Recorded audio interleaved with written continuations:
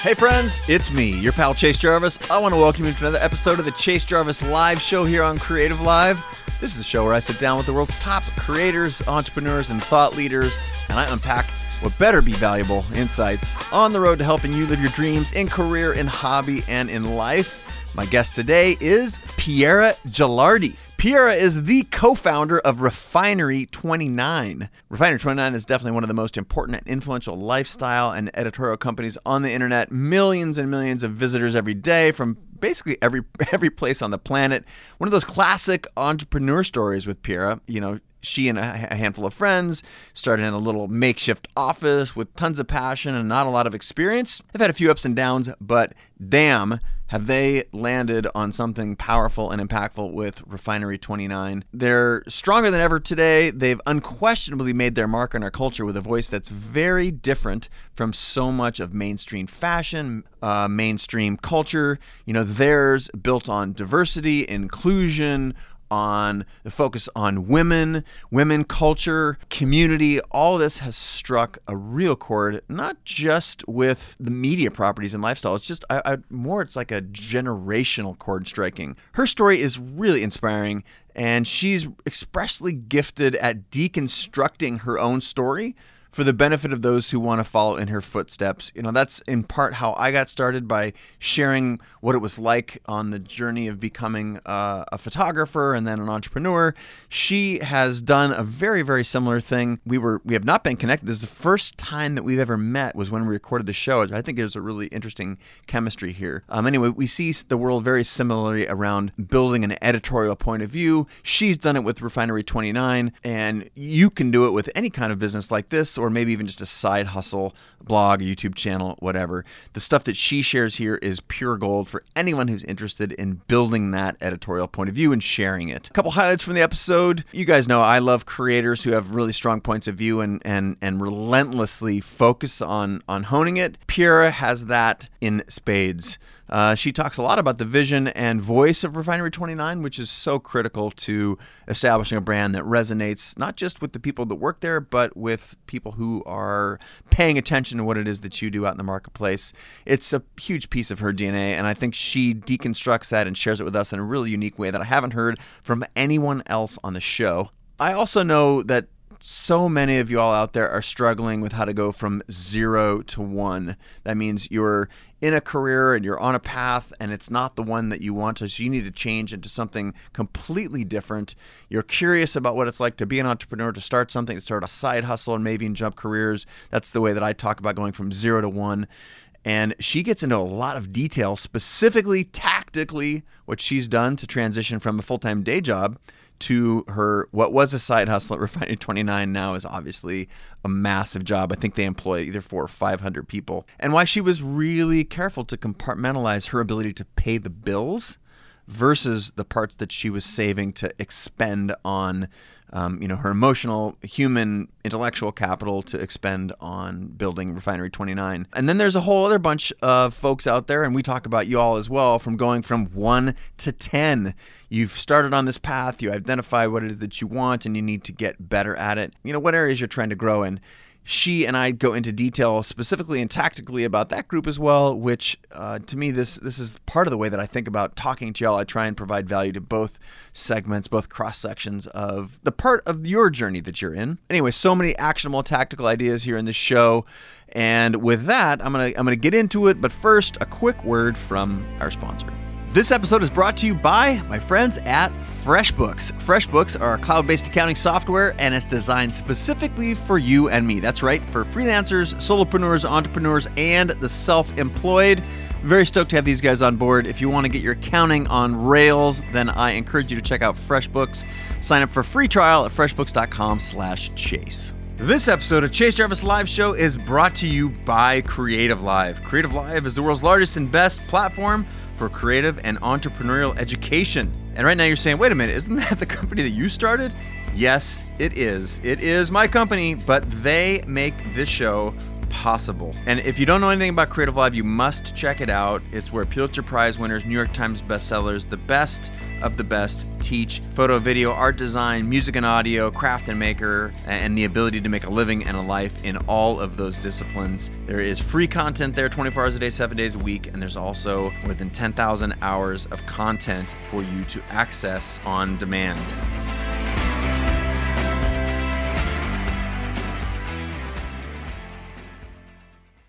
Welcome to the show. Thank you. So happy to be here.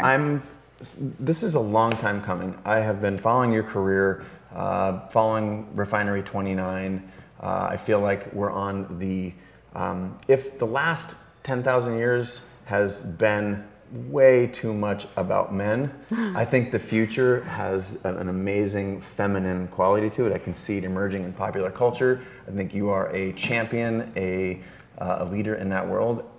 Was this intentional? Or is this, are you just following your intuition? And here we are, you have this insanely successful site, a career built on supporting, driving the world of feminism. Tell us a little bit about that. It was intentional and intuition, kind of a mix of both, which I think is sort of a theme throughout my career in life. But yeah, I grew up with feminist parents. My mom was someone that really wanted to raise me with feminist values. And that radical notion that all humans are equal? Yeah, that all humans are equal, that me and my brother were equal, that I should, have the opportunity to choose things in my life and not, have it be assumed that, I would follow a stereotypical path. And so, yeah, it was, I was raised that way, like, going to pro-choice rallies and reading feminist literature and, my mom would, read us feminist fairy tales when we were going to bed because she wanted, both my brother and I to have examples of fierce female protagonists. So I grew up with that, and that was always kind of ingrained in who I was. And then as I started to, grow in my life, that was something, just a part of me that I really identified with. But it almost, because I was raised with it, it almost wasn't so much in my consciousness as like and that's, I want to make sure that, I'm not like trying to overly frame that. And I think it's just a piece of your DNA that I find, as someone who's read a lot about you and followed the story of you in Refinery 29, it's a piece of that. The DNA, it seems like. I was just wondering, what the basis was, and you were raised with it clearly. Yeah. And how have you imported that into Refinery 29? Yeah, I mean, it's totally a piece of my DNA. So yeah, like, because it's just how I was raised in something that, didn't seem out of the ordinary to me. It wasn't a thing that you went to the store and got and then said, we're going to put this into our thing. Yeah, it's like now when I think back and I have the perspective to realize like that my mom, and I've talked to my mom about those choices that she made, the fact that she has sought out those specific, types of books and, like in order to be the type of mom that she wanted to be. I think, now I have the perspective to realize it, but then I didn't quite realize it. But it was something I always gravitated towards. Like as a teenager, I loved Sassy Magazine and Bikini Kill, and I was just really drawn to sort of publications and culture that celebrated iconoclastic, powerful women who were, really doing their own thing and that had, spunk and courage and an exuberance to them. So that always inspired me, and I think also moving to New York, I grew up in this small town in Maine, and it was it was pretty homogenous in terms of culture and style and all these different things. Yeah. So coming to New York, I was completely in awe of just. I mean, I remember my first time going. This place. Yeah, I remember my first time going to Coney Island. I was like, this is the most beautiful place in the world. Just because of the incredible, mix of cultures and style, and to me that's just so fascinating and gorgeous. And so yeah, when we were starting Refinery 29, we wanted to celebrate personal style. We felt like I've never been, what I think of as a fashion person. I never really identified in that way, but I always valued style as a form of self-expression, and I always admired people that express themselves that way, that were so confident in their own skin that they could kind of have that expression. And that's something that goes, way back to the, in humanity is like adorning your body and, you know, using makeup and clothing to express something.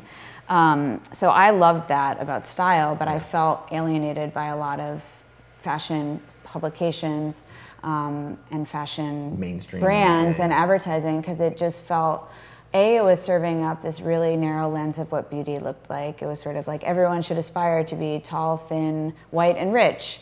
And I was like, that's boring.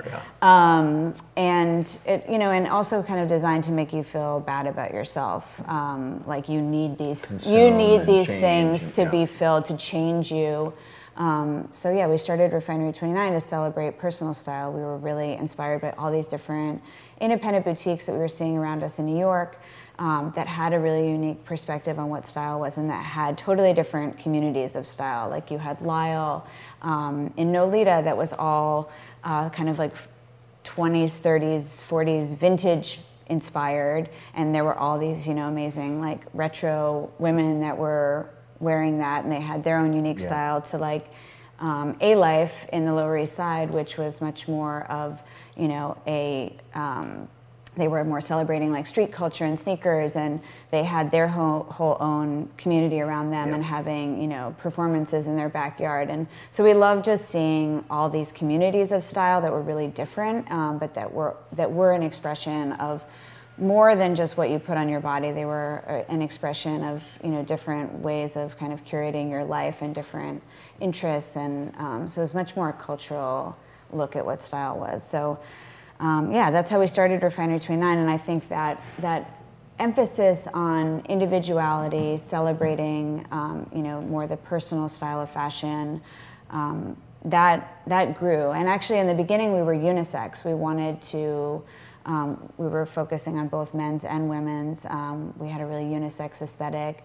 And over not that much time, but over, I think, 2 years, we decided to focus on women. We felt like there was more of an opportunity there. There was more interest from women, and we felt like the gap between what we wanted to create and what the women's media and fashion media was making was a bigger opportunity. It was a big opportunity. You know, it was just what we were doing felt really different and really exciting to us, and we just saw a lot of opportunity to change the way women were represented, to change the idea of what women should aspire to. You know, because you know, my parents, like, you know, and the way I grew up, it was like always about aspiring to, be kind of the best version of yourself, and to continue to learn and grow and be curious and develop your interests. And I was like, why would I aspire to just copy this cookie cutter thing? And like, you know, and that's not representative of what I think is like most beautiful in life and in culture. So, well, obviously you have done an amazing job of creating the thing that you just described.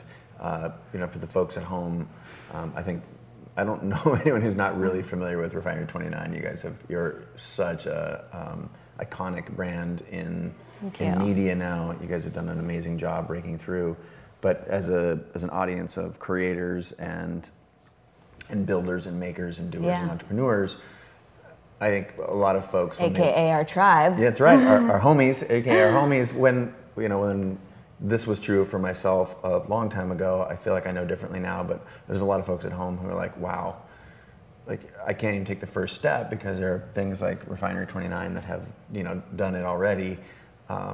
I know just enough about your founding story to be dangerous, but not enough to tell the people, and besides they'd want to hear it from you. So give us a little, like, with the goal of helping people understand that we didn't have it figured out, that we didn't have any money, we didn't have, you know, it was more like ready, fire, aim as opposed to the other way around. So can you give us a little insight into that? Yeah, absolutely. I mean, I think that taking that first step can be so daunting, and I certainly would have been absolutely terrified if it was like, I thought I was taking the first step to create a company that spoke to hundreds of millions of people every day, you know, or, you know, had 500 people on staff. Like I would just, I just would have, I mean, huge. I don't think I would have taken that step because it would just seem so terrifying. And I'd be like, I'm 23 years old. What do I know about building a business of that size? But I think because it's like, it's like you just take the first step. You don't have to like go 12 years into the future and do this thing just yet. So I think because we built it slowly over time, it was it's not as daunting. I mean, because when we started it, as I said, we were inspired by all these independent boutiques in New York. And we launched actually with this, what looked like a really cool interactive mall map of the 29 best stores in New York. And you could kind of browse them and learn more about them. We did a lot of street style with people, the different communities of people that went to those places. But it was, it wasn't like this big revelatory thing when it launched. It was cool, it was unique, but where we've taken it is to this whole other place where, now we have so many different realms of what we're doing. We're creating 200 plus, stories a day across all these different platforms. 200? Yeah, it's crazy. Oh we have a short film series that we've been doing with different women directors. We have, live events that we do, like this event, 29 Rooms. Yeah, I definitely want to talk about that. Kind of huge, ambitious project, but so where it started to where it is so vastly evolved. But I think as you're creating, you start to see these new steps. So, I think what's interesting to me is when we started, I saw opportunity, but it was kind of like right here. Yeah. And then as you start to build, the window and the vision that you have gets bigger and bigger. So now I feel like where we're at is just the tip of the iceberg, because once you start to grow and it's see, like unlocking levels in a video game. Yeah, totally. Like, oh my God, there's a whole other world over here. Well, I think that's super refreshing. Can you talk a little bit about the tactics, like this? Like, I heard you had $5,000 or something like that. And then I only half answered your question. I answered like the second part for the audience. No, it's cool, and that's I think that's the part that is the dreamer part, and you have to have dreams before you put tactics in place. Yeah. But it's important for I think the folks at home to understand that there was a time when you didn't know when your next dollar was going to come from, and you didn't know if it was going to work, and maybe it's just for your homies and it wasn't for 500 million people. So can you take us back to the mindset and the actual what you had or what you didn't have? I definitely can. Step into my time machine. To go back. So we started, we launched it. I have three co-founders, Philip, Justin, and Christine. Philip and Justin had the original idea for Refinery 29. I basically started doing it as my side hustle, kind of as a friend consultant. Yep. And Philip at the time was my boyfriend, is now my husband of 12 years. And Justin was his friend from high school. And then Christine had been my boss at a magazine that I had worked at before starting Refinery. So we started the company with this map, and we. You built the website yourself? I had a friend who I had, There you go. It's unfolding, right? Yeah, the friend's like, hey, can you help me with this thing? I had a friend that I worked with a lot at the magazine that I had been at previously, who was, my age, and. So asked her and her company, she had a small company, to do the logo and design the website. Through her, found a developer to launch it. And we launched it. To kind of start the company, Philip and Justin actually, through friends and family, scrummaged together $5,000, which was how we started the business. And we started it, very scrappy. I still was working at the magazine when we first started, and I would basically, just be up really late at night working on it. Would spend the weekends going store to store, photographing and taking street style and product pictures and all this stuff.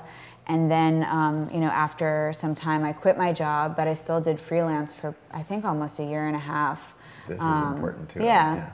I did freelance for a year and a half. I would basically do anything that came to me that sort of allowed me to just go, it was like a day rate situation. So anything where I could just I didn't have to think about it before or after. Just go, do the job, and then get out. So I did a lot of like production assisting, styling assisting, some like random illustration jobs, just really anything that was like fixed so that I could use most of my brain, like my active brain power on creating the company. But that was how we got it started. We bootstrapped it 100%, used our office as our headquarters. Your everything, right? Your world headquarters. Yeah, it's actually so funny because sometimes I think back and like I remember that Justin, our partner and co-founder, would come over, and of course Philip and I lived together because we're married. So he would come over and like sometimes I remember once like we like decided at lunch I had leftover risotto and we just like fried up some arancini. And like it's so funny for me to think about this now. Like I'm like, what were we doing? And also the funny thing to me is that I felt so overwhelmed and so busy back then. Yeah. And now when I think about it, I was like, why did I? What was I doing that like made me feel that way? Because it, when in perspective, it feels like it was, just this totally different level. But yeah, we bootstrapped it, and I think what helped us to be successful was having a unique and differentiated point of view. And a lot of people told us we would never be successful because we were focusing on these independent brands that didn't have a lot of marketing budgets. They weren't global conglomerates. But actually that was an advantage for us because we were too small to work with the Gap, we had a small niche dedicated audience that really cared about what we were doing, and actually those small brands that everyone said would be our downfall it was a self-supporting community. Oak in Brooklyn was our first advertiser for a whopping $1,000. And then after a couple of years, Stephen Allen, who owns stores kind of all over the world now, although he was a more New York focused retailer then, he was our first investor. So that community helped support us as we grew. Okay, so many things you just said. I want to deconstruct them because it's the let's pick things apart. Let's pick them apart. So, in particular is which one of those things should I go into first? I guess there's so many layers. I think let's go to the part where you transition into this career that was something that you really wanted.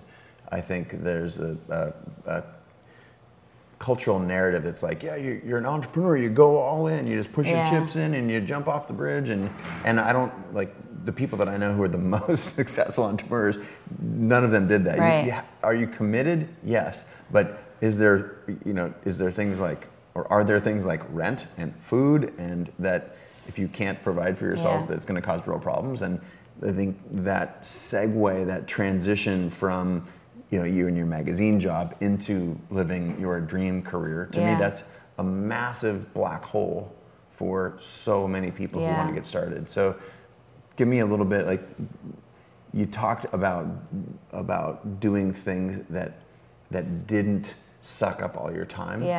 To me, that's a big thing, because people are like, I have my full-time job, and then between the hours of 9 p.m. and 5 a.m., that's where I'm doing my thing, the classic side hustle, which I'm not against that. But I think you're like constraining the other things is massively important, and it's a gap. Talk to me about that. Well, I think it depends what your job is. I mean, my job at the magazine was a great job. It was very creative. I love the people that I worked with, and it was creatively rewarding because I had a lot of freedom. It was a really interesting place, and I learned a lot there. However, my entrepreneurial roots and just my, I guess, fierce independence made me want to do my own thing. But I'm also someone that I was all in at that magazine job. It wasn't my company, but I was all in. And that's sort of just my personality. It's like, I'm doing what I'm doing and I'm going to give it my all. So for me, when we started the company, I was doing it.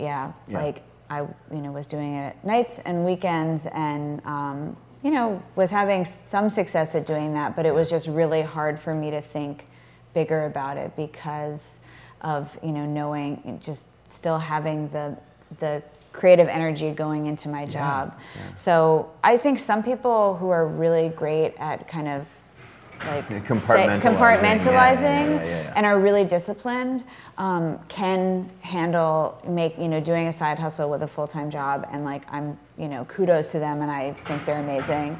That's just not how my brain works. So I had to I knew that if I wanted to pursue refinery and building it and taking a real shot at starting my own thing, that I was going to need to like leave the magazine.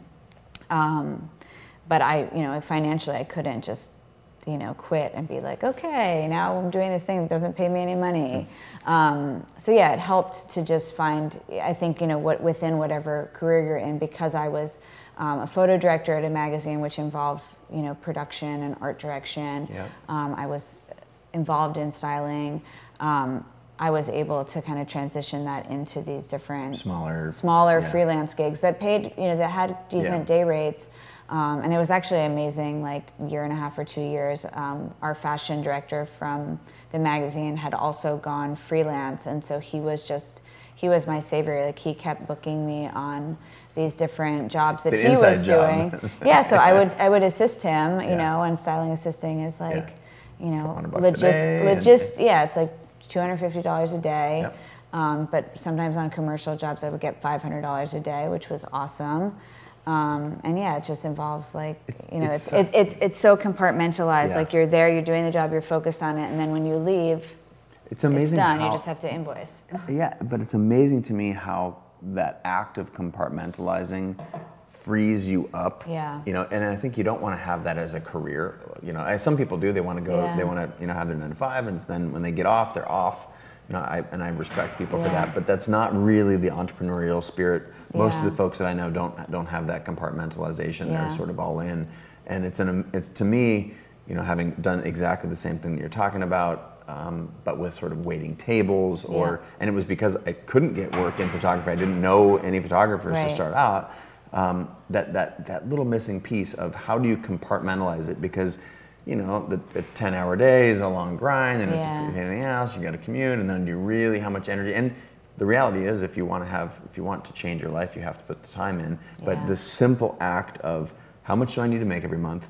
How can I compartmentalize it? Go to work, do my thing, get paid, and get the hell out of there and get back to dreaming and doing the thing that you care about. Massive. I think that's a powerful insight. So that was one of the things I wanted to deconstruct. Another one is that you didn't have, like, you did all of the jobs. Like you talked about doing so many of the things at your new magazine and creating community and bringing in your friends. And how important was that to getting the business off the ground? I mean, I think it was really critical.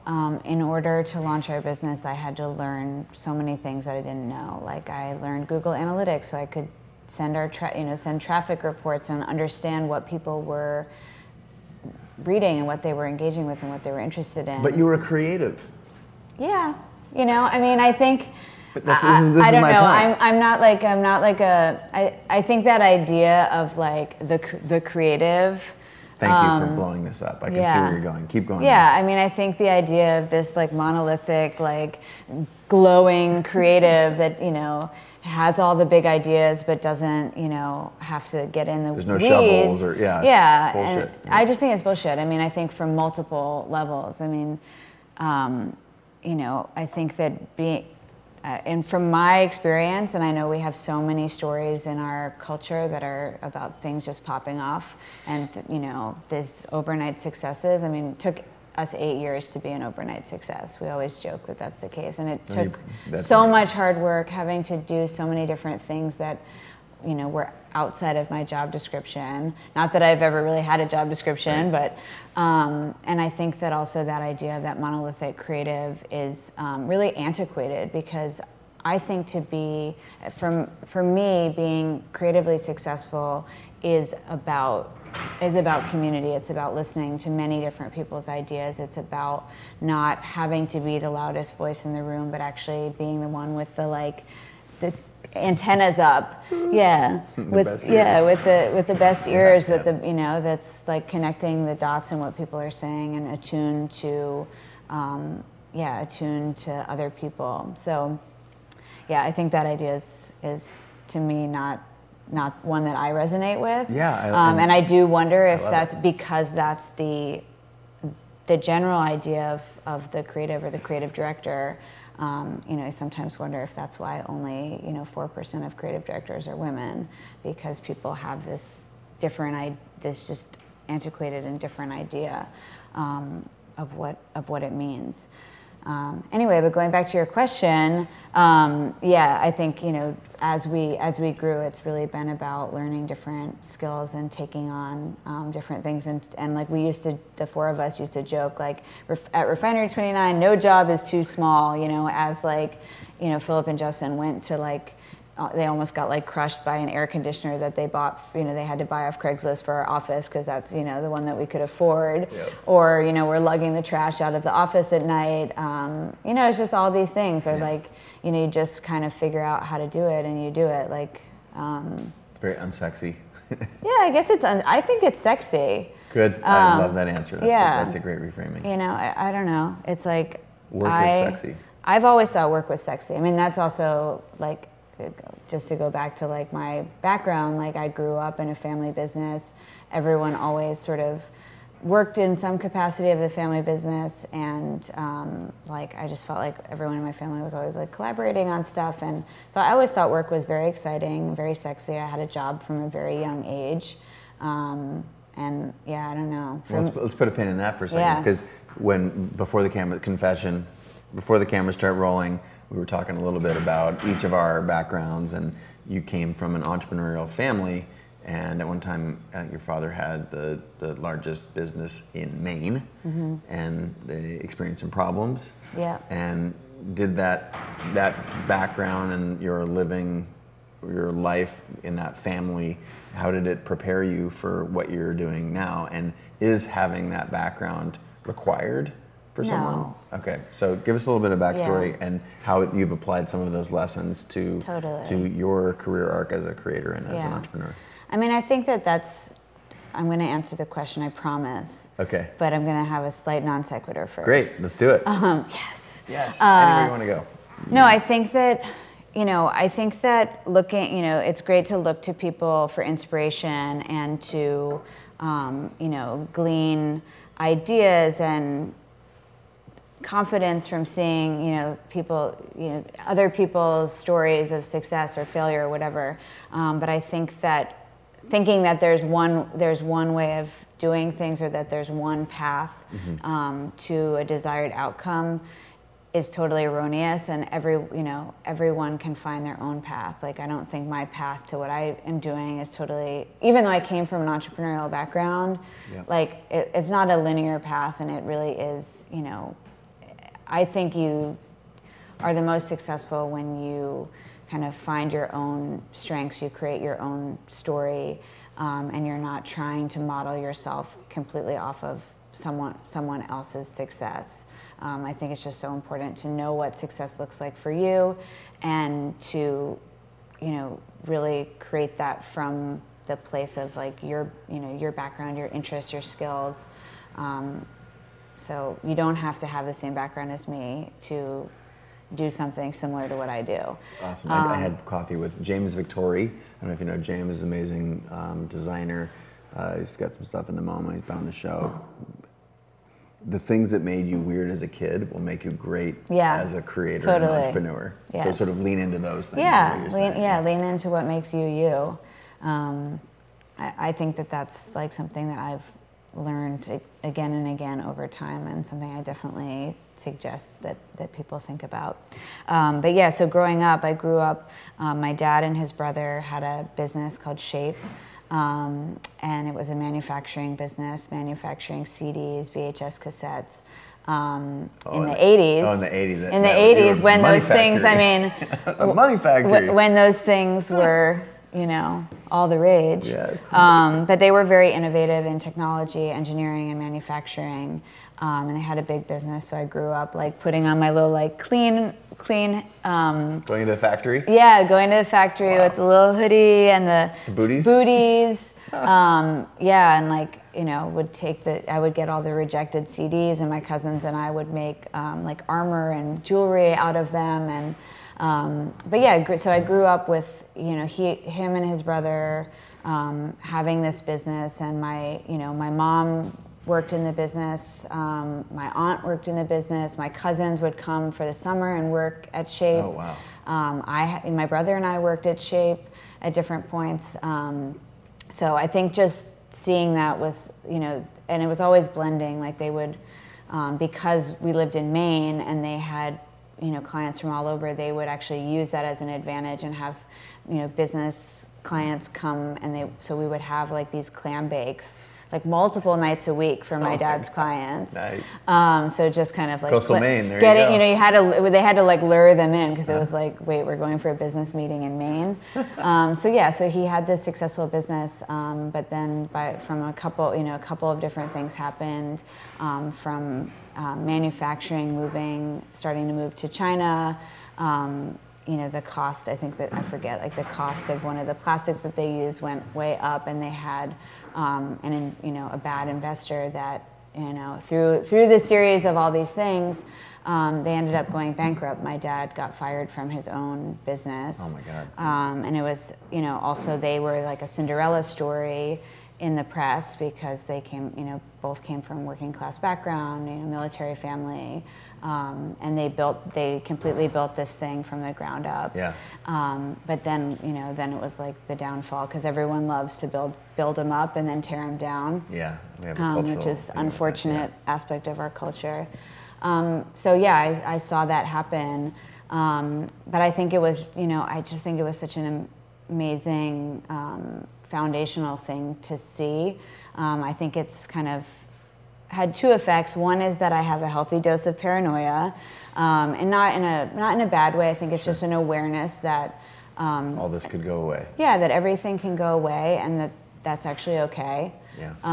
But that it's important to never get too comfortable or confident in what you're doing. Like knowing that the industry is always changing, that the factors at play can always shift. But being aware of those things can help you to avoid them sideswiping you. So that's something that definitely I took away from it. But also it's just amazing to see, that was really challenging for my dad. It's still something that we talk about a lot. But it changed his life in so many different ways. Like I feel like he actually, it taught him a lot more about what was important to him. And he's just, like, I think he's a better person for it. So to me, it also just makes it okay that can happen. It makes it like, it makes me grateful in the moment to just to recognize, okay, like right now things are really great, and I'm truly grateful for that. And if things change, that's okay too. And I know that if you're adaptable, or that you can solve problems. Like he never reached that same level of, that's the thing I think also about success is, and knowing what's successful to you, because he never had a company that size, again, that scale. But he's had, maintained his passion. He's had a lot of other businesses. He's become so much more, since that point, he became so much more involved in our family's life, and that's something that has given him so much joy. So I think seeing that and realizing that success doesn't mean, doesn't have to mean having this the biggest company in Maine, right? Crazy thing. Yeah. Sometimes people ask me, when did you become successful, or when did you feel like you'd really made it? And the funny thing is, when we launched that little map, and 500 people came to the site, I was high-fiving. We got we went out for pizza. We were like, this is awesome, and I felt successful. Yep. So I think I forget who said this, but I think about it a lot, which is that comparison is the killer of joy. So, I just think about that a lot, because it really is about knowing what success looks like to you, what fulfillment is for you, and not feeling like you have to model that off of something else that exists in the world. That is a beautiful segue to what I'd like to shift gears to now. Nice, perfect. Of course. Let's go to a little bit more philosophical place around the mission and focus of Refinery 29, and obviously your personal DNA overlaps deeply with that, and culture.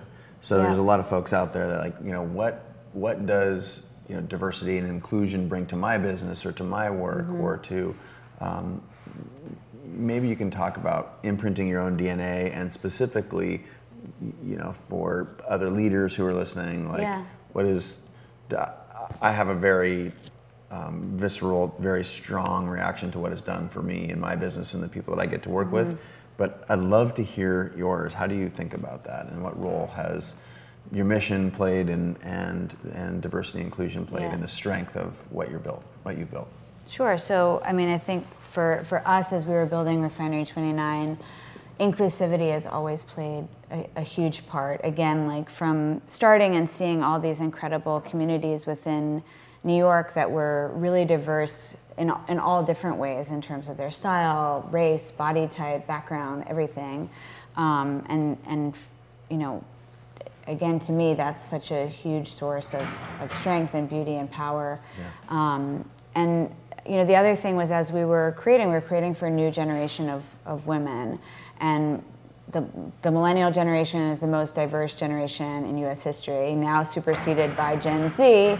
And by 2044, the majority of America will be made of minorities. So minorities will be the majority. So I think that's just something that's so important to recognize. For us, it's always been really pivotal to reflect our audience and our content, to make sure that the content that we create is not just our idea, but is actually something that is meaningful, that reflects the people consuming it back to them.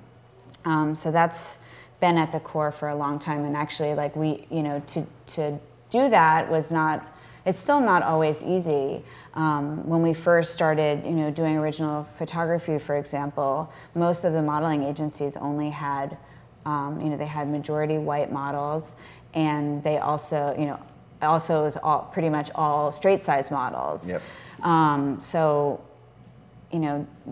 kind of hiring a model through a modeling agency is the easy way to do it, and it's the way most people do it. But we started doing street casting, and we started making, cards that I would pass out in the, me and our photo editors would pass out in the subway, or we'd go to music festivals and pass them out so that we could start actually reflecting the women reading Refinery 29 or women that looked like them in our content. So I remember, I think it was in 2010 or 11 that we did this idea that we had that was the month of hair. So we wanted to, every day of the month, be talking about hair, but be talking about different kinds of hair. And we wanted that to be the most, diverse representation of hair in terms of style and length and texture. And so, it was like I was out casting at the Madewell store. I went to it was at the gym across the street, and there was this beautiful, Afro-Latina receptionist that had this beautiful head of hair. And so I was like, hey. You please be in this. So, really through doing that, we tried to represent huge range, and what was amazing about it was just that the response that we got, people thanking us for seeing hair like theirs in our content. And it seems like such a small thing, but it's actually really meaningful, and that it was something that was important to us. But I feel like that was a moment where we realized how important it could be to people, and so since then we've really continued to work on focusing on shifting the representation of women, and I think that's on multiple levels. That was my next question. So you're talking about it in terms of hair and fashion, but it presumably operates at so many different levels in the company. Maybe you could touch on a couple of those. Totally. I think there was there was just such a gap. I think what was happening in a lot of mainstream media, as I mentioned before, was this narrow lens of what beauty looked like. It was also this limiting lens of what women could be. Even when you think about the proliferation of articles about how to please your man, and not, these publications not really telling women that they have their own power, that their own pleasure is something that is the source of power, that they should be thinking about, men's pleasure, not their own pleasure. I mean, that's like an example of, I think, the thought process that was happening. So, fractured, so messed up. Yeah. Yeah, we want to be a catalyst for women to feel, see, and claim their power. That's our mission. And part of that is, we've all heard that expression: if you can't see it, you can't be it. So we try and represent that in all different levels. From when we started doing sex content, we said we're not going to presume the sexual orientation of our audience. We're not going to, we're going to say partner. We're not going to say boyfriend. So little choices like that, but then also really thinking about the photography that we have on site and how we can, represent women through that. So last year we launched this project called the 67% Project, because I think it's also important, in life and in work to constantly be taking stock and thinking about, what is it that I'm trying to accomplish, and checking in and saying, how am I doing, and how is, also culture is always changing. So it's important to say, like, am I where I need to be? So last year we did that exercise. We said, we learned that 67% of women in the US are size 14 and up. And media and advertising only represent them 2% in images. Which is really damaging. If you don't see yourself represented, that teaches you that you should be ashamed of, who you are. And I do think that we have been so, women in particular have been so brainwashed by the imagery that we see and this ideal of beauty that is a falsity. Yep. So we're trying to unwind that, and it has been shown that you can start to unwind bias by showing people different images. So if you see a different image, you can start to shift your mindset and your bias. In fact, it's the only way it really is, right? I mean, if you are aware of it, that's like the first step towards change. Yes, is exactly. And, So, I was familiar with that, the 67% thing, that the 2 to 4%, that was just so shocking. And I think that underpins so many of the things that have made you and Refinery 29 successful, is leaning into those things. You talked about them as little details, and there's an Eames quote that I love, which is, the details aren't the details are the thing. Yeah, the details are the thing. Yeah, and when folks are looking to make their mark in the world and make a difference, and if you try and speak to everybody, you end up speaking to nobody. So what can you focus on, and what details can you apply that are uniquely you, or things that you care deeply about? Yeah. That's the differentiator. That ends up being like the differentiator. When I think of Refinery 29, I think like just so in touch with culture. Thanks. You guys nailed it. Thank you. Well, I think, for us, when we learned that stat and we actually looked at our own site, and we've been talking about body positivity, we've been aiming towards inclusivity for years, but actually when we took stock of our own site, we were far behind. We weren't representing 67% of our images, plus size women. Mm-hmm. And we said, what, we need to change this. We need to, we can't just talk about this, we need to actually do it. So we spent months shooting new images and really trying to repicture, because also when you look at, when we looked at what existing images there were, like on stock sites of plus size women, the majority of them, the woman's weight was the subject of the image. So it was a woman like measuring her waist, or a woman standing on a scale. So it wasn't a woman working out, or like getting a coffee, or talking to her friend. It was like all these images of plus size women were just about her weight. So you can kind of infer what that's sort of saying about the image, that this person is not isn't a whole complete person. She's just fixated on her weight because that's abnormal. And didn't you guys do a project with Getty around? Yeah. Can you talk about just small departure for a second? Talk about that, because that's really interesting. In order, you recognize there's a problem, and then you fixed it, or not fixed it, but we definitely haven't fixed it. But to be clear, sorry, but in stock photography, you said let's do something, let's take action. Yeah. Can you give us a small departure on how you went about trying to make an impact in that area where you saw a problem? Yeah. So. It was kind of small steps over time, but when we committed ourselves to doing this 67% project, and we're still working towards getting to that consistently representing 67% of our images showing plus size women, reflecting back, the reality of America.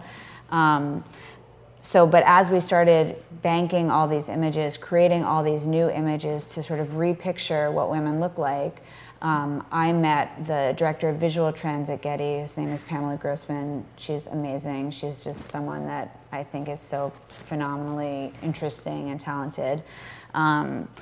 Anyway, so I met her, and we were talking because we are very much like kindred spirits in terms of like wanting to disrupt taboos and challenge convention and repicture the way that women are represented.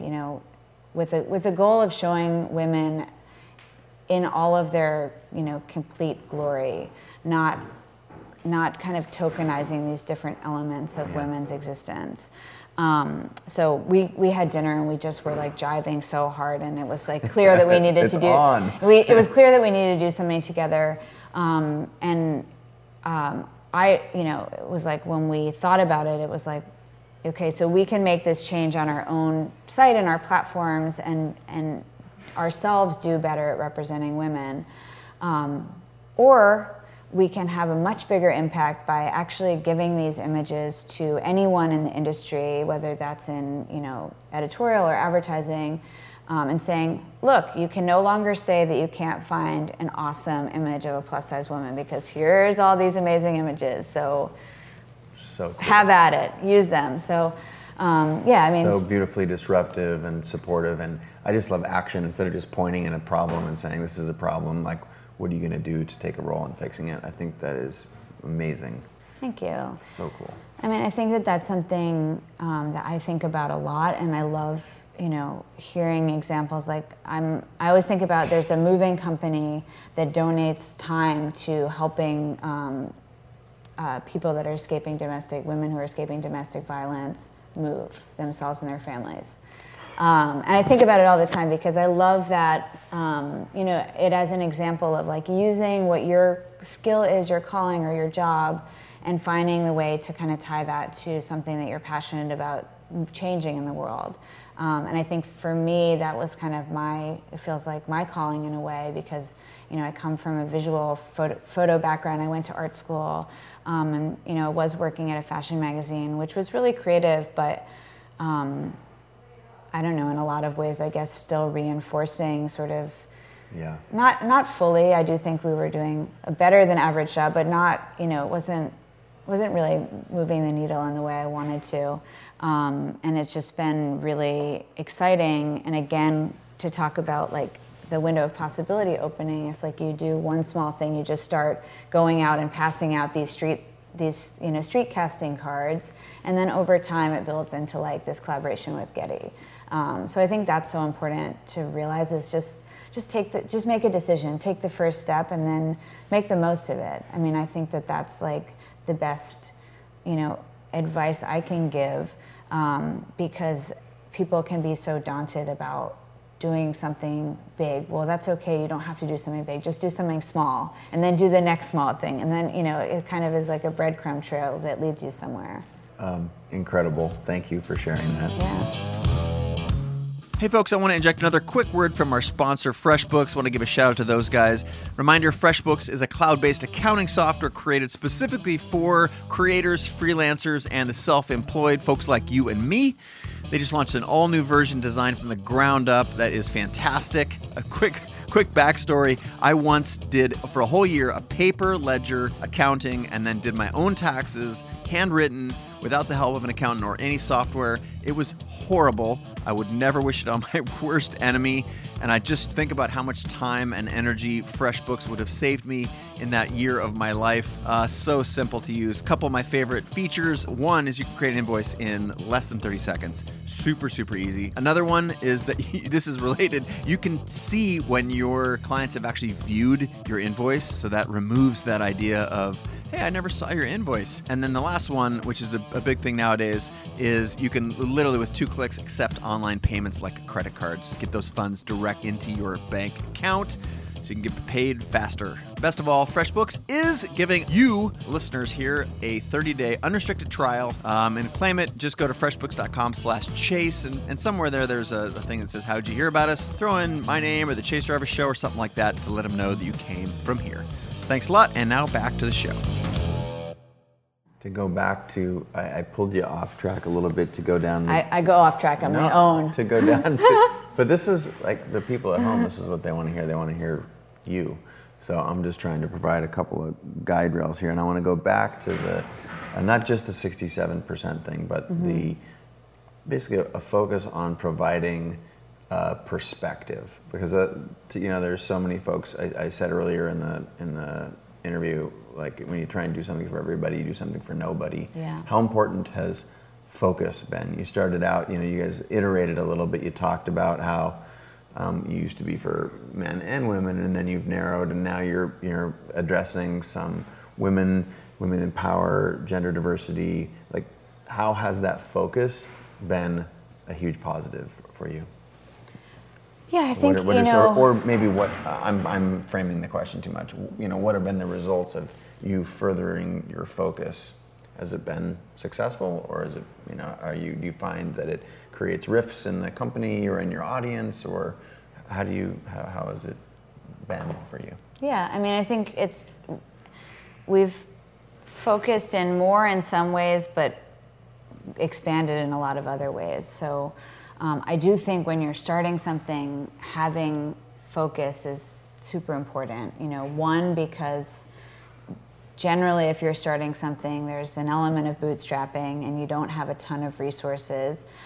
So trying to do too many different things or trying to, appeal to too many different audiences is just going to fragment your time and your energy. And it's better to actually build off of, maybe that you want to go here, but like starting at that small point that feels like where's the most differentiated and interesting place to start. What can you do with what you got? Yeah.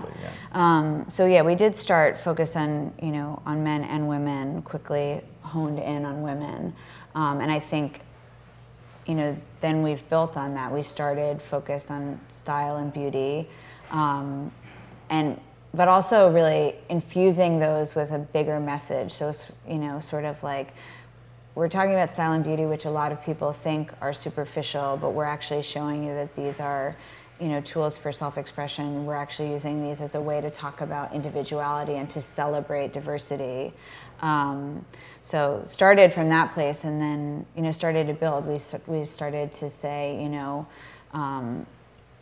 we were interested in like experimenting in health and sex and seeing if our audience was interested in those things. And we did some small experiments, and it was like the couple of stories we did in that realm like did way better than anything else that we were putting out. We were like, oh wow, like let's lean into this. And we saw that was just something that there was a huge appetite for. Again, I think because we were differentiated in our perspective. We weren't, talking about how to please a man. We were talking about how to please yourself and, get a lot of knowledge that was sort of taboo, and you could only read about it either in like scary medical places or in places that were like winking and you didn't even know what they were saying. So it was using so many like cheeky languages. Yeah. It was, I think as we started to grow, we started to do little experiments and test. I think that's the other thing that's been, so important to how we've grown is not just jumping off the cliff into the, I don't know. Abyss. No, thank you. I was like, what did you ocean. So not just, not like just launching some crazy huge thing without doing any sort of testing. Yeah. We've really done like our model is more to kind of do these little tests, and then we talk a lot about sort of like we'll do like a couple little tests with maybe small stories that don't take a lot of resources, and then if we see a big reaction, then we build it into a short series. If that does amazing, then it's then it builds into something bigger until it's a full blown thing on its own. But a lot of those little tests don't go anywhere. So I think it's important to stay focused, and if you have other things that you want to try, that's awesome. Just test them out in small ways that don't fracture all of your time and attention. I love the theme of experimenting, A/B testing and whatever in the web world. And A/B testing. Yeah, it's a thing. It's a real thing. But that's a nice little nugget of advice. Any other like tactical pieces of advice? I think I'm trying to, for the folks that are out there that already identify as a creator, they want to start, or they're on their way and they're trying to get the next thing. Like, what advice do you have? Clearly testing small. We've talked about how to transition into that thing. Yeah. There's been a lot of good tactical stuff. Other just pieces of advice that I could say, you know what? Here's what Piera said. Here's the advice. And it's risky, but advice. You got to go there. Yeah, I mean, one thing that might sound like an oxymoron, but I think be confidently humble. So for us, knowing what it was that we didn't know and what we needed to learn helped us to grow, helped us to ask for help, helped us to seek out people that could complement and fill in the blanks that we had. Mm-hmm. I think so often people are scared to admit that they don't know something or scared to be vulnerable. Yeah. And that can really be an Achilles heel and something that keeps you from growing. So for us, I know it does sound like an oxymoron, but knowing confidently what you don't know, knowing what you know, knowing what you don't know, for sure, and being confident as you ask for help and advice, because building a business, even if it's in your area that you studied, that you had a previous job in, there's so many elements that you can't know. I mean, every phase that we get to with our business, I'm like, I don't know how the hell to do this. Like, who am I to take our business to this next level? Like, and you can tell yourself different narratives. Like I have told myself in the past, like, you don't know what you're doing. You didn't study business. You went to art school. You're just like an indie kid. So what the hell business do you have, running a company with this many people? Like I can tell myself that narrative, but I also know that, to get to this point, there is no roadmap. Like I think there were points where I was like, I don't have this experience. I don't have the roadmap. Like no one taught me to do this. And like, because there is no roadmap. There is no one that can teach you how to do this thing because you're the one doing it, and it's probably the first time it's been done in this exact way. Yep. So I think, for me, that's been helpful to remember that and realize that and give myself credit and knowing, and also to remember that you're never done growing. That I've had so many times when I thought, you know what, I'm going to have to quit this business because I don't know what I'm doing. I don't know how to take it to that next level. I don't have this exact experience. But that's such a limiting thought. And I think so often we have those limiting thoughts and we listen to ourselves and we stop. Yeah. We stop out of fear. And remembering that you're never done growing, that we all have the capacity to learn and grow, and that creativity is like boundless, is a really powerful thing to remember. Can I interrupt you for just one second? second? I'm just, No, we could talk going forever. on and on and on. I'm going to handcuff you to the, we're going to talk for hours, not going anywhere. No. So I think, are there tactics that you use? You talked about the story that we tell ourselves. Yeah. And what do you mean by tactics? So are there like I'm not great with like. In the morning when you wake up, I always tell myself 3 nice things about myself. Or like, are there specifically like intentional things you do to maintain like a growth mindset? Or how do you combat that 3 a.m. voice in the head that says you're not good enough, you haven't done this before? What do you just shut it up? Do you take a shot of tequila and go do it anyway? Like, what's your approach to solving that really prominent? Tactically? Yeah. Like, how do you do it? Yeah, I mean, I think when I have self-doubt, first I recognize it. I don't try and push it down. I just say, I'm feeling really depleted. I'm feeling bad about myself. I'm having a lot of self-doubt. And I try and be compassionate to myself and say, okay, maybe right now is not the right time to, do this big thinking thing that you're trying to do because you're not in the right mindset. So try and be a little bit more sympathetic, because I used to kind of have that moment and then spiral, try and, kind of just like continue to spiral into it. And now I try and recognize it and then take a break. Like, okay, this is not the moment to like, engage with this inner dialogue. The other thing that I do that's just very specific is at the end of every day, I write down highlights, I write down a low light, and I write down something I learned or something that was an idea that was percolating. And it's just a nice moment of reflection, but it's also super informative to look back at it, because you get a lot of perspective of, and gratitude for all the different things that are happening. But then when I look at the lowlights, for example, I often, it helps me to recognize patterns and realize things that I need to address, or narratives that I'm telling myself that are not helpful.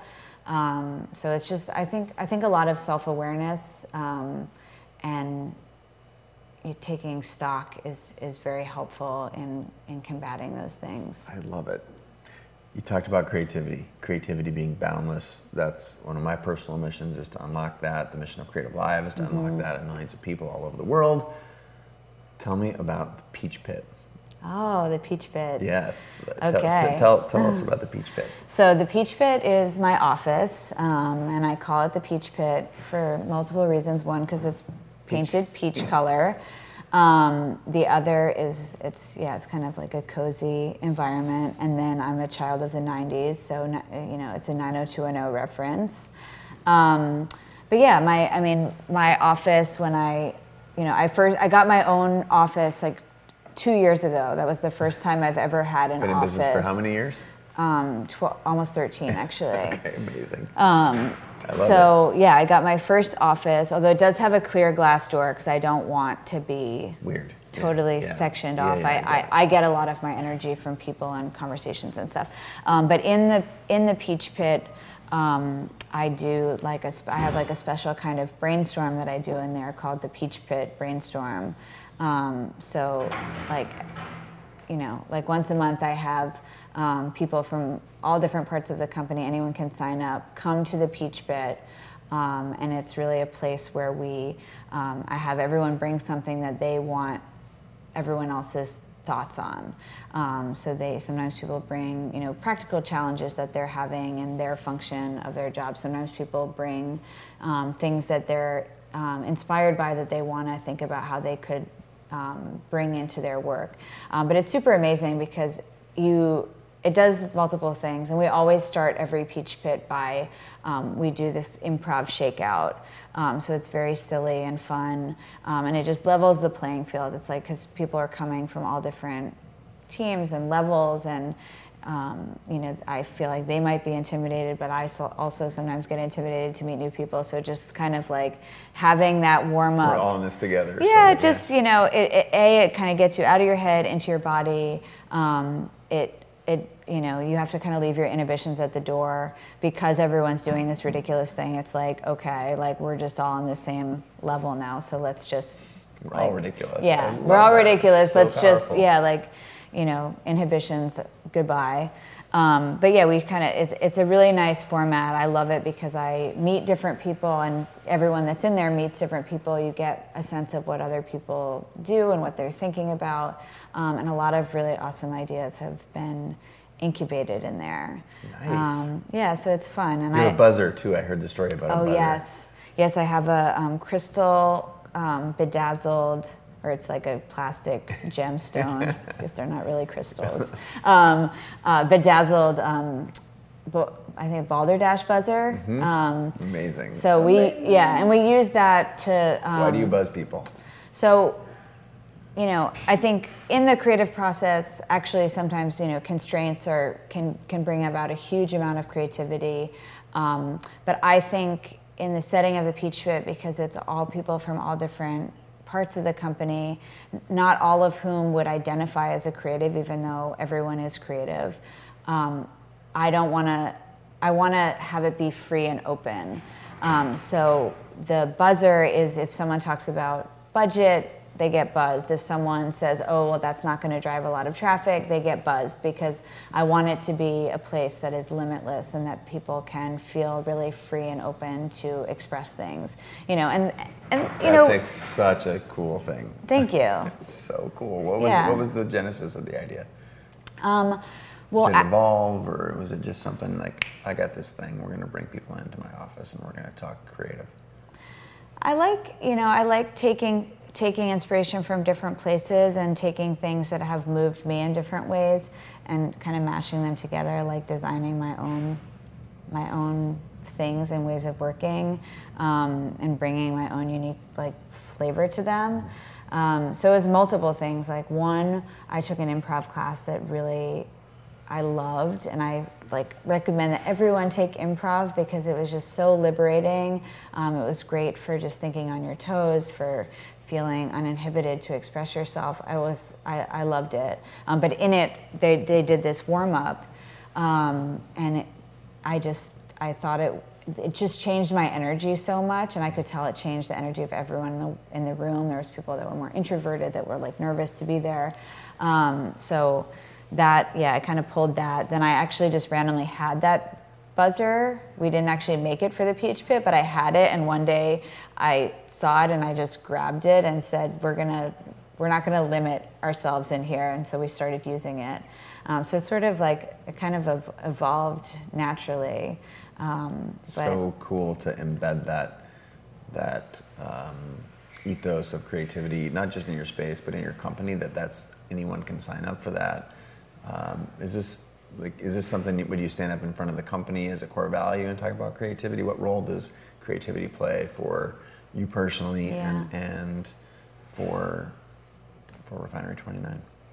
So one of our core values is actually imagination, which I think, is interchangeable with creativity. But I think that, just continuing to reimagine the way that we do things and the way that people can, there's just so much imagination that's possible in all different aspects and functions, and from office management to accounting to editorial.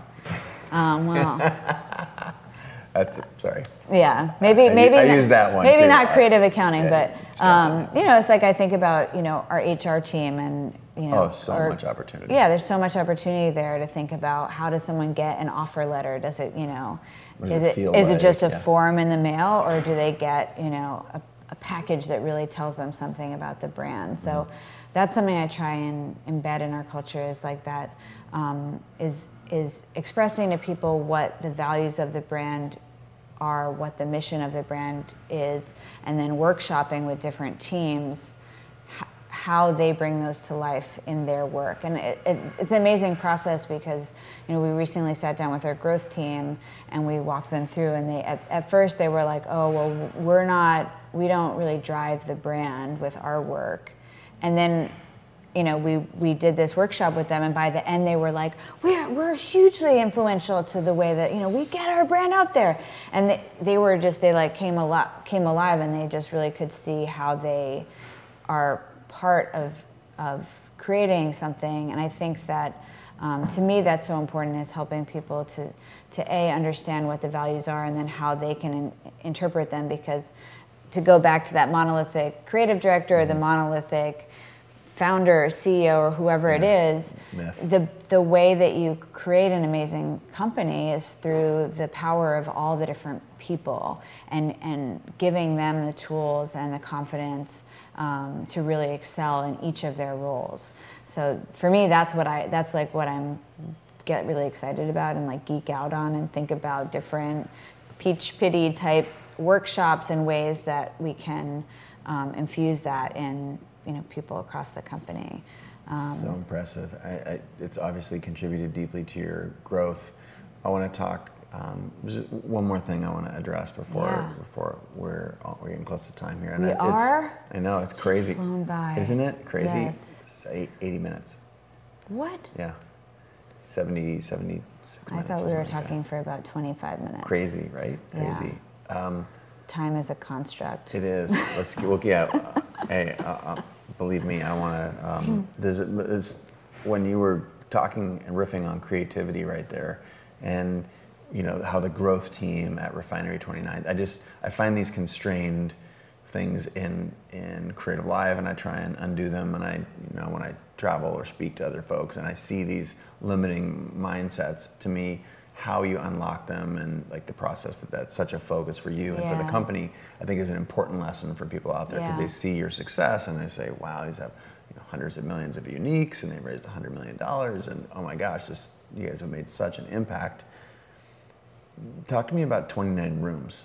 Because to me that seems almost like, but that's not core to our business. Right. And you can easily talk about that as is that a KPI, or is that for those non-business folks out there, these are like how we think about the business and how we drive it. And yet this is something that was wildly creative. So tell us a little bit about it, and then what role it plays in sort of your growth and your brand, and I'm sure people through extension can think about how they could employ that in their own lives. Yeah. So 29 Rooms is our immersive fun house of style, culture, and technology.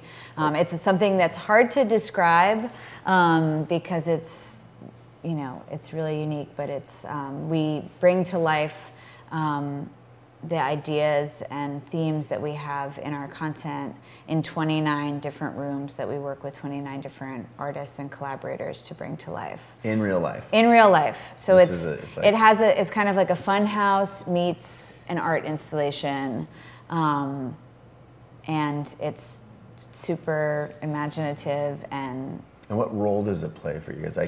To me, that's an amazing concept. I've seen it done at hotels that were about to get destroyed. Yeah.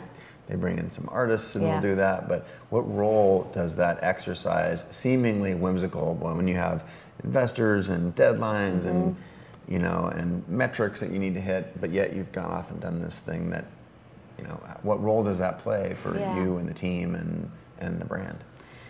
Yeah, I mean, I think when we did the first 29 rooms back 2 years ago, and this September we'll be doing our third, and then actually we're expanding from there. But when we first did it, I think if you had looked at it, it might feel like a non sequitur for us. We're a digital media brand, so why are we creating this huge, experiential event? It was a couple of things. So one, it was our 10-year anniversary, so it gave us an opportunity to say, what do we want to do to celebrate 10 years? And we were thinking about the fact that we wanted to do something during New York Fashion Week because our roots as a brand are in style. It's also a time that just already has or the activations. Stuff going, buzz around it, and there's cultural awareness. But we want to do something to disrupt that and to also show the fact that for us, style is so much more than what you wear, and that our brand has expanded so far beyond style.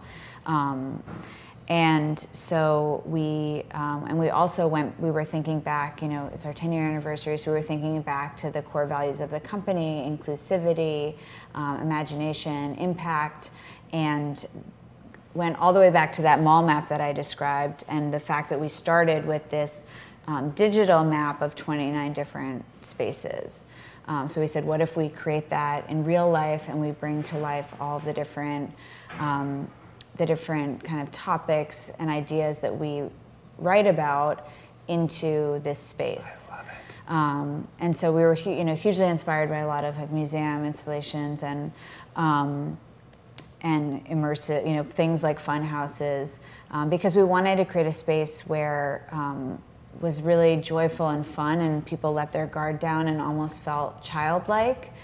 So it opened them up, but then within it also, delve into thought-provoking, deep topics, so that sort of have that emotional arc and and kind of create a transformative experience.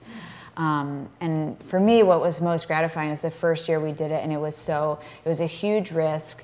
It almost didn't happen because it was just very hard to convince people that it was a good idea, because it was something we'd never done before, that we hadn't really seen done before. Probably kind of expensive relative to some other reach things that you could possibly do. Exactly. Yeah. It was an investment. It was a stretch for us to produce it. I still look back at that and I was like, that was a miracle that we did that. But we did it and it was amazing. It was such a huge, it was like so much more of a success than we even thought it could be on many different levels. Just the social reach alone, we brought in amazing brand partners for it.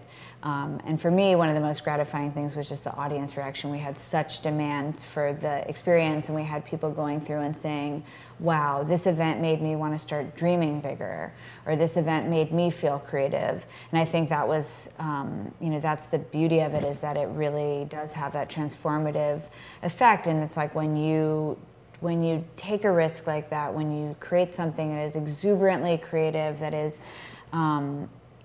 inclusive in that way, it's kind of contagious. Like people leave it and they feel the intention that we put into it and they take it into their own lives. So the role it's played in our business is multiple fold. One, we created it as a digital brand, but also seeing that our audience was really starting to, we all live in our digital world like this. We started to see our audience was, really interested in experiential events. They wanted to, they were more interested in investing in experiences than in products. So that was, it was multiple fold, but that was sort of a trend that we were seeing. And so now 29 Rooms really functions as our touchstone with our audience, our biggest event of the year, where we can really bring them into our world, give them this, amazing experience and gift, interact with them, and and it's also something that drives press, it drives social reach, just brand awareness, and we work with amazing brands to put it on, so it drives revenue. So it's become this much bigger thing, and it's just the tip of the iceberg. Yeah. Like I really see this being a whole, its whole own world unto itself. Well, I think the takeaway there is, obviously there's so many things to take away, but what underpins it all is this thing that was a risk that you qualified and quantified. You had this instinct that there was something there, but it was going to be scary and hard and expensive, and you did it anyway. Mm-hmm. And now it's one of the things that it sounds like it's a flagship piece of what you built. It's our most successful franchise. I think there were times when we were, pushing to create 29 Rooms where, there was so much resistance, and I thought, I was there in my mind, I could see it, and the creative team that came up with the idea with me, like we all were there, and we were like, this is going to be amazing. We felt it. And that's, it's important to hold on to that feeling, because for me, the creative process is usually thinking, excited, breakthrough, like, holy shit, I have a great idea, or we have a great idea. And then it kind of goes like teeth gnashing, like, how the hell do we make this thing? Resistance, like self-doubt, like, crawling through the grime, and then finally, kind of breaking through to the other side. So I think during that crawling through the grime period, it's important to hold on to the vision that you had. And I think it's really helpful with any creative project to really be able to focus on how you describe that and how you really walk someone through the vision very tangibly, because that was a breakthrough moment for us in pitching 29 Rooms. Was we were describing it as this fun house of art and style and culture, and people were like, oh, that sounds cool. But when we started describing it as, you're going to show up at this Brooklyn warehouse and you're not going to quite know where you are, but then when you walk inside, they're going to go through a glitter lips doorway, through a lipstick mirror maze, and then into a VR room where you can travel to 3 different cities. Then people were like, whoa, that sounds cool. I want to experience that. Yeah. And I think that's something that can be really helpful when you're pitching out an idea, is to really put yourself in the shoes of the other person and make it try and make it easy for them to transport themselves there, like to help them get there. Because I've found that in my own, it's like sometimes I have this idea, and I'm trying to explain it, but I don't have, if you don't have a good articulation that is kind of like, this is going to sound harsh, but like idiot proof, like make it something that everyone can understand.